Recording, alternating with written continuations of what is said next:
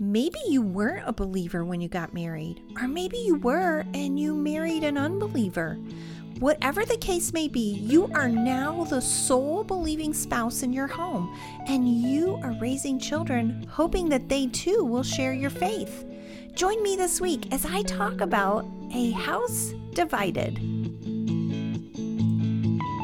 Hi, and welcome to the Raising Kids on Your Knees podcast. Raising Kids on Your Knees is a ministry dedicated to equipping you to pray and parent life into the lives of your children.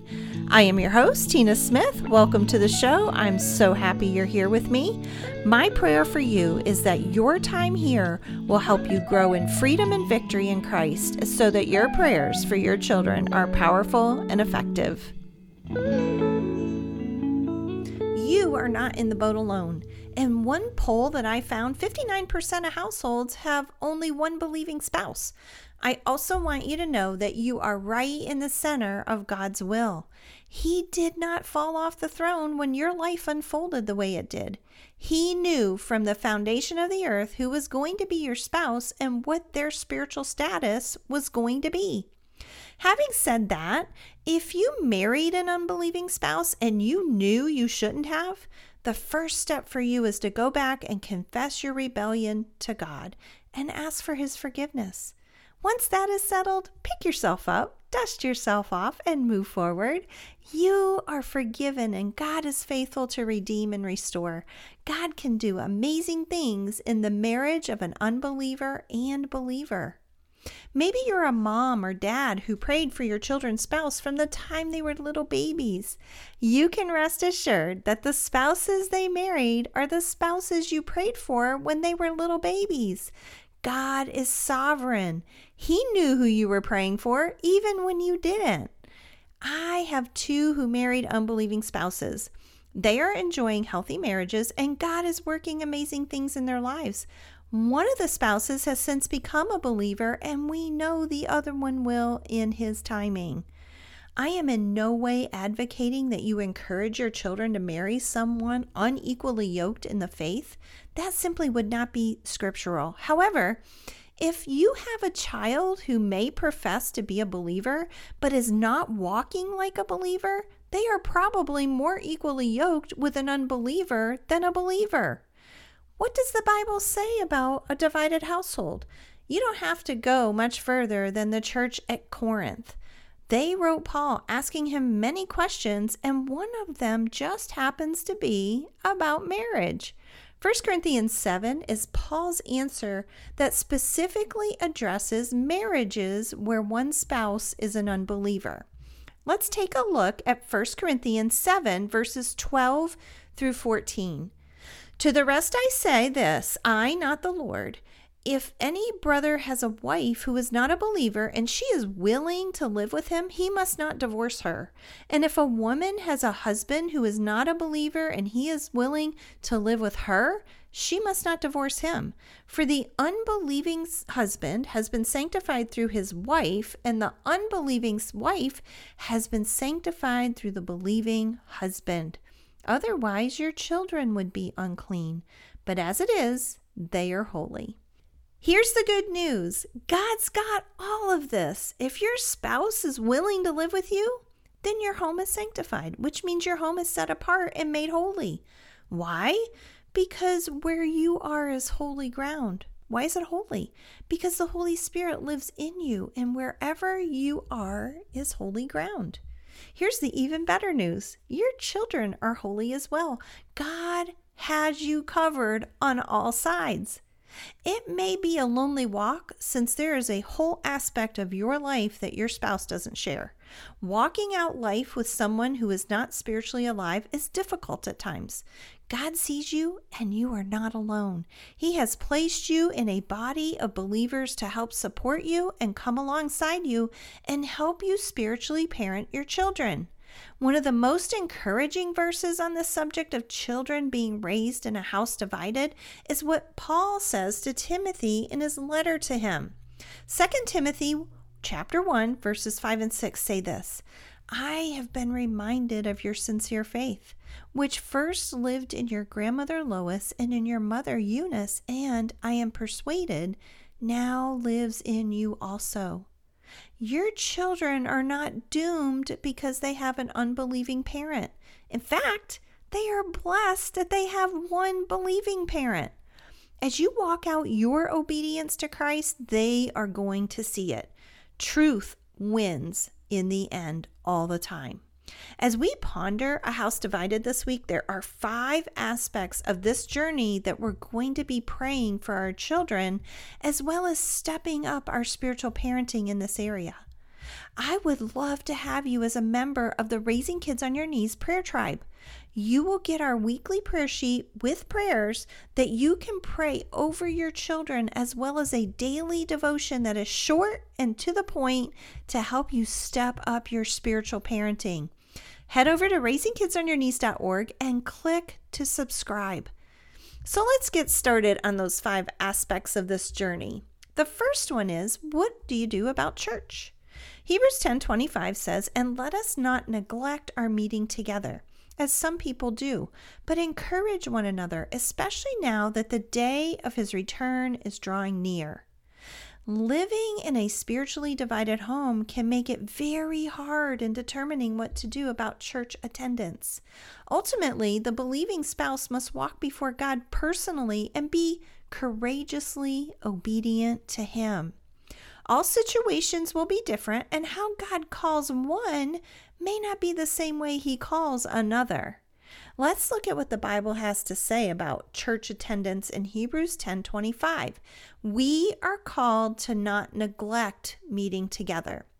In this context, we are not to abandon the church. Church and fellowship with the body of Christ should be a priority. A believing spouse is going to need as much support spiritually as they can get. One of the ways God provides that is through the body of Christ. Maybe church isn't an option for you. What about a Bible study that you could attend on a weekly basis? Most churches have a variety of ministries, and many of those come with childcare options. The point is having fellowship with other believers. The other reason why some sort of fellowship with the body of Christ is important is this. If you want your children to make the body of Christ important, then you will have to do it too. You can't expect them to automatically grow up and go to church if it hasn't been a habit in their home.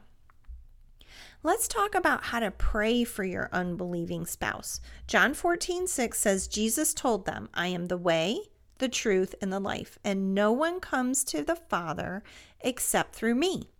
If your goal in life is to get your unbelieving spouse saved, the one person who can block that goal is your unbelieving spouse.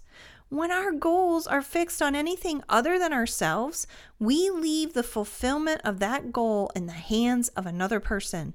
Blocked goals are a source of depression and great frustration. As a believing spouse, it is very easy to play the role of the Holy Spirit in our unbelieving spouse's life.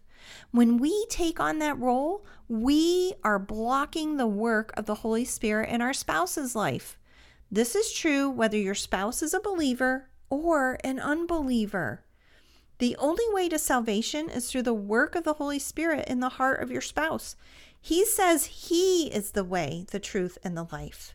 Instead of playing the role of the Holy Spirit, why not instead get behind what the Holy Spirit is doing and pray for your spouse? Your prayers for them pave a path for the Holy Spirit to work, and it also gives them a distinct spiritual advantage in the spiritual realm. As your children see you praying for your spouse, they will learn the importance of praying for their spouses. What a great legacy that is to leave for your children. We also want to be diligent to pray for our children who are living in a house divided. Ephesians 6 verses 1-3 say this, "Children, obey your parents because you belong to the Lord, for this is the right thing to do. Honor your father and mother. This is the first commandment with a promise. If you honor your father and mother, things will go well for you and you will have a long life on earth." As the child living in a house that is spiritually divided, life can feel like you're caught in the middle. It can also be very confusing for the child who hasn't yet made the decision to follow Christ as Lord and Savior. I have raised 2 in a spiritually divided house, and it was never an excuse for poor behavior. The word is clear. The only responsibility a child has spiritually is to be obedient to their parents. The only exception is when a parent is asking the child to do something contrary to the truth of the Word of God. Whether they are obedient to the believing or unbelieving parent is completely irrelevant. They are to be obedient and respectful to both. As we pray for the child of a spiritually divided home, there are a few areas I focused on as I walked through this. Number 1, I would pray that the truth would prevail. Number 2, I would pray that God would open the eyes and ears of my child. Number 3, I would pray my child would respond to the promptings of the Holy Spirit in their lives. And number 4, my child would be respectful and obedient to their unbelieving parent. You can rest assured that God hears your prayers and that His desire is for our children to come to know Him as well. You may not see immediate answers to your prayers for your child, and in fact, they may be an adult before you see any answers at all. Be still and know that God hears you and that it will be a process of the work of the Holy Spirit in your child's life. Just keep praying. Here's a question for you to ponder. Are you respectful to your unbelieving spouse? Remember, your children are watching you, and more is caught than taught. Fear will trip us up more than anything when we are living in this situation, and we must kick fear to the curb. The word says, don't worry about anything. Instead, pray about everything. Tell God what you need and thank Him for all He has done. Then you will experience God's peace, which exceeds anything we can understand. His peace will guard your hearts and minds as you live in Christ Jesus. That's Philippians 4, verses 6 through 7. How much of our lives do we miss out on because we are always wringing our hands in worry and fear? The enemy loves nothing more than to rob our joy.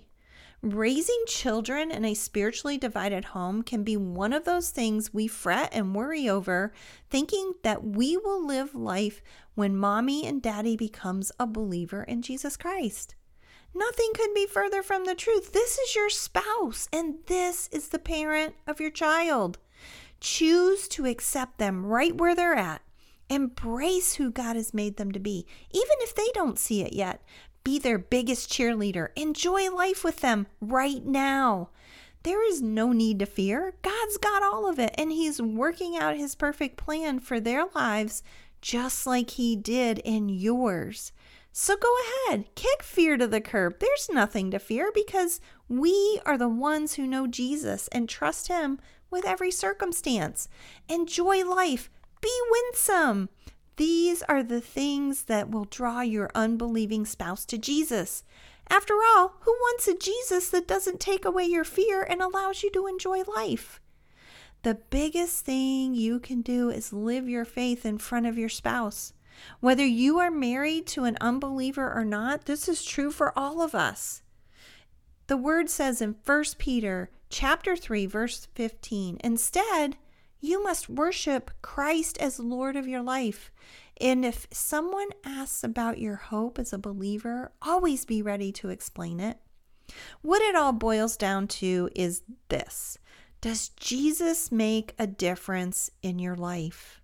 If you are a woman and are living with an unbelieving spouse, here's what it says in 1 Peter 3, verses 1 through 6. In the same way, you wives must accept the authority of your husbands.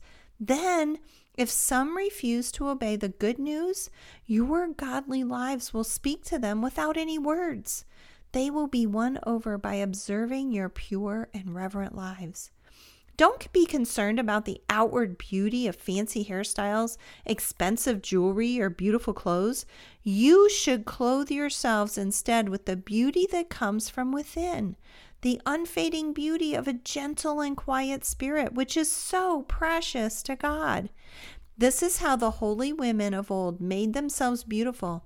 They put their trust in God and accepted the authority of their husbands. For instance, Sarah obeyed her husband Abraham and called him her master.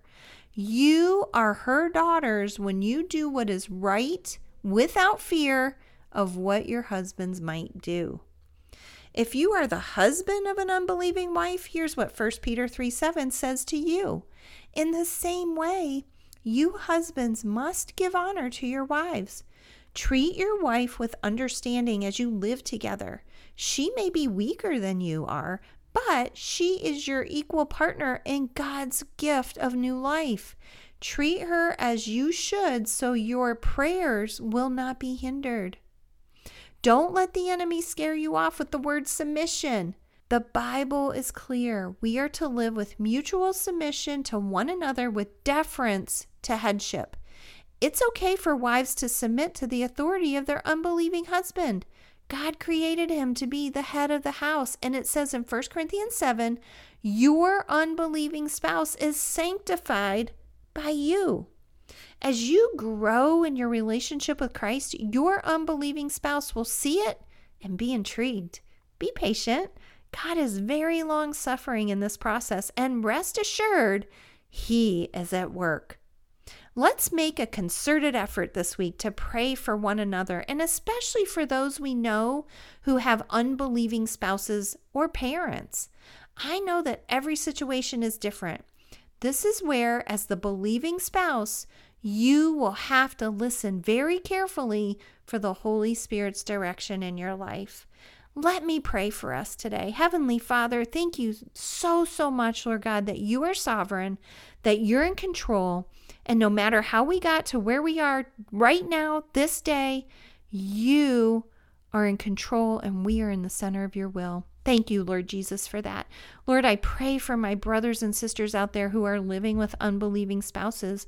Lord, I pray for the unbelieving spouses. I ask that you would open the eyes of their hearts, that, Lord, you would bind in the name of Jesus those things that keep them from seeing you. And I ask, Lord, that you would bring them to a place where they know you fully and are walking with you. I thank you, Lord, and I praise you. In Jesus' name, amen.